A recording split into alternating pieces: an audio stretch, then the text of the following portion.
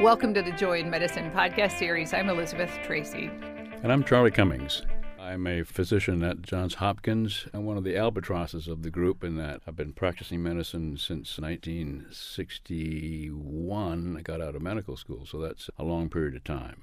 I don't know if I would describe you as an albatross. I'd rather say that you're a guy with abundant clinical experience. Well, and you know what? True, and it's a blessing because for me, I have a perspective on illness that I think some of the younger folks don't have. One of the blessings of getting old is you do gain perspective. I'd ask you to share just a little more about that. What perspective specifically does that give you?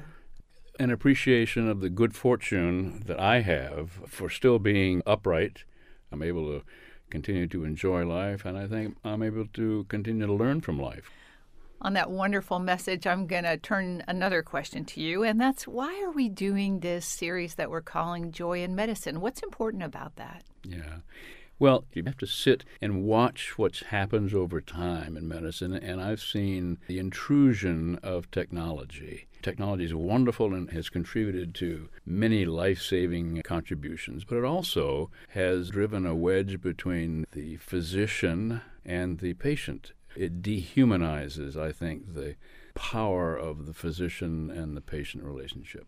You brought us really nicely to our first podcast in this series. And our first podcast really focuses on something called the Society of Bedside Medicine. It's really an initiative to bring physicians back to the bedside and practice their skills. What do you think about that? Why do we need it? Medicine is based on human illnesses and the observation of the human illness and the diagnosis and hopefully treatment of the human illness. That's the key thing. You learn about the patient when you do the physical examination. I was speaking with a dear friend of mine who recently had a cardiac problem, had an evaluation. This person is a very good physician.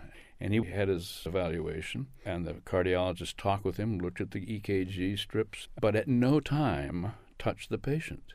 No time listened to the heart. No time did anything. Gave his diagnosis, gave him some medication, and away he went. He said that was striking that could happen, and what a loss it was in terms of an interpersonal relationship. That, I think it goes on a lot. So then would you say, is it fair to say that you would applaud this movement back to the bedside and the development of this skill set? Well, it's a re-entry into what medicine's all about, in my opinion.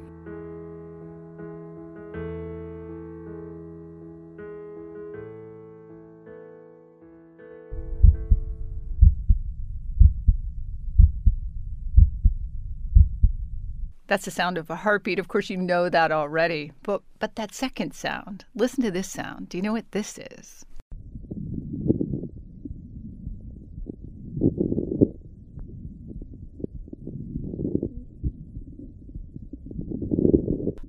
So what you just heard are crackles, and crackles can mean a number of different things, but usually what they mean is that there's either fluid in the lungs or there's some process that's caused either inflammation or scar in the lungs. And so they're a sign of potentially a serious lung problem. How often do you hear them in people? In my clinic, I hear crackles in almost everybody because I work in a clinic of patients who have scarred lung diseases. But when you start listening for crackles in the hospital, you begin to hear them in a number of different diseases and contexts, and you can use them to help you understand what changes you need to make in someone's medications or how to understand what's happening in their bodies.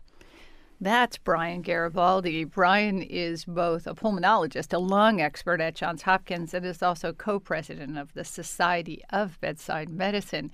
Brian, I need to hear more about this. What exactly is the Society of Bedside Medicine? The Society is a group of clinician educators from across the world who have recognized that it's really important for us to get back to the bedside and to spend time with our patients and shared discovery, shared decision-making. And we're also very interested in improving physical exam skills because we've recognized that over the last several years there's been a decline in our ability to diagnose disease with our patients at the bedside using our eyes, our ears, our hands.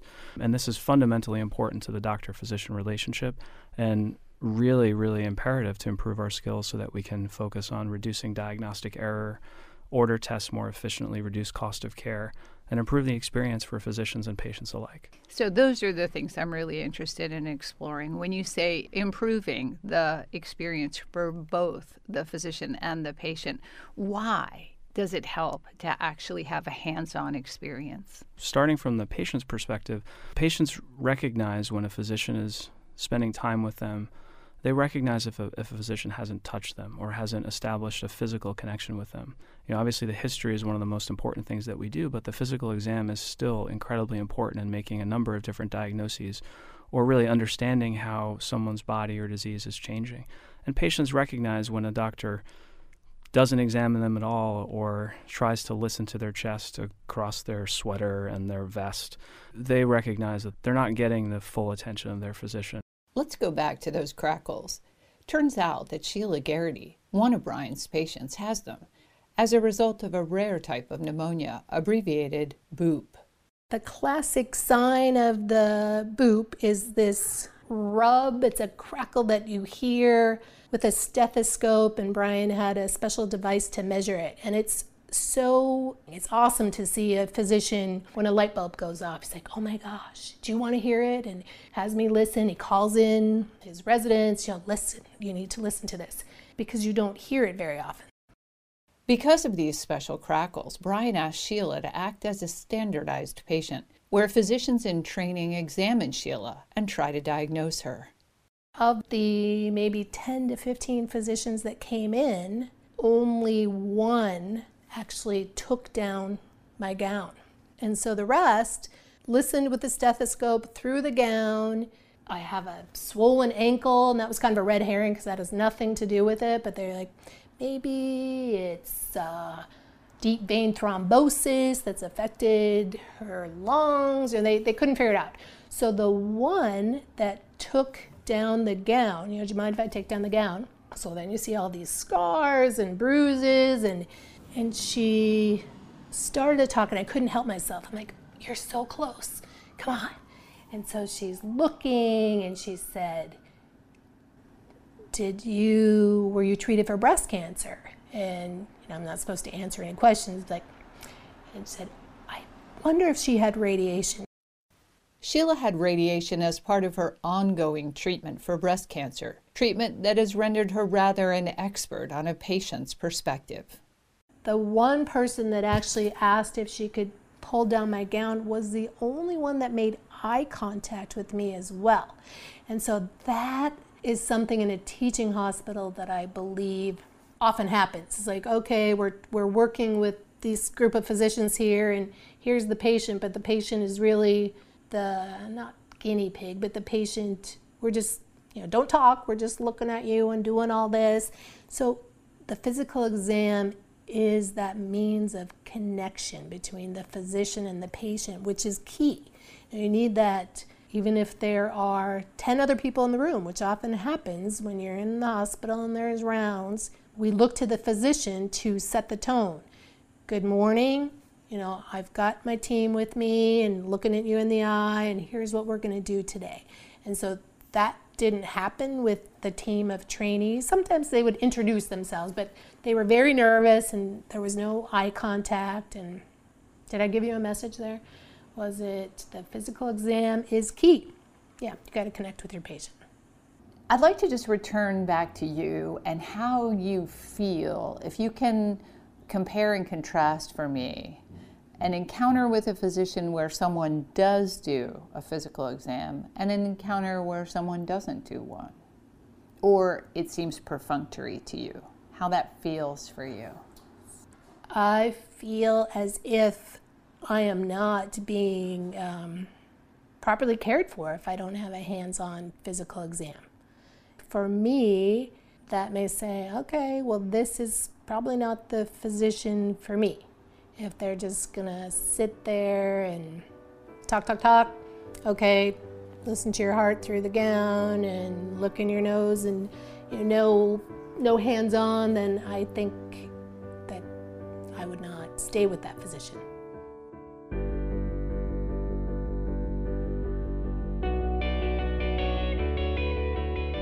Okay, so it's clear that the physical exam is important to patients, but as Brian has already stated, it's also a really important thing for doctors. Here's Timothy Neeson, a hospitalist. That's somebody who specializes in the care of people who are hospitalized at Johns Hopkins. Over the last decade that I've been working in medicine, I see a lot more of our residents and trainees move away from the bedside and towards the team rooms, the offices. Sometimes when you walk into the office, you see only the back of everyone's head because they're all facing the computer. In fact, I know most of our interns, by their balding patterns more than I know about their face. And so getting all of our interns to go back towards the parts that bring a lot of joy in medicine, like appreciating the sign of Kussmaul, where the neck veins rise when you inspire until they collapse, which is what we just saw in rounds this morning. These kinds of things you'll never appreciate at a computer screen. You'll only appreciate in the presence of the patient. And the Society of Bedside Medicine is a nationwide organization to help bring about interest in tools to help doctors and the people who train young doctors to get back to the bedside. This whole drawer of notes and letters and other mementos of patients that I've cared for over time, all of that comes from spending time with them at the bedside. That's what I try to teach our residents, to sit down and just be present. That's the most important piece. Pascal says, of course, that one should always carry something beautiful inside. And this is really beautiful. So if you don't mind, I'll read it. It says, "Thank you, dear Dr. Neeson.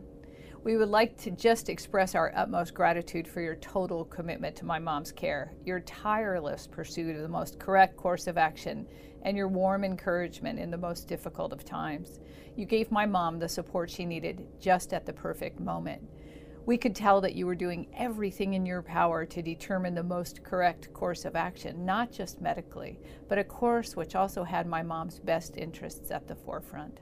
If you should ever have a really tough day, we imagine that most days are tough, but a day that makes you want to say enough, we want to remind you that your dedication and heart really made a really big difference, one that we will never forget in our family's life." Yeah, that's pretty good. That's some good stuff. Exactly. So it's in building these kinds of relationships for our young doctors that I really want to get them to the bedside so that they can share in these kinds of experiences over time too. Because it's not going to happen in the team room with your face in front of the computer the entire time, managing what Abraham Verghese calls the I patient, right? The electronic representation of that person. So that's the Joy in Medicine podcast series for this month. We are so very fortunate because all of the music that we've been hearing throughout this series and will be hearing throughout this series was not only written but also performed by Brian Garibaldi, a physician, the co-president of the Society of Bedside Medicine, and also an incredible musician. We're so thankful. We thank you so very much for listening to the Joy in Medicine podcast series. We intend to do one a month, and we hope that you'll tune in every month. I'm Elizabeth Tracy. And I'm Charlie Cummings.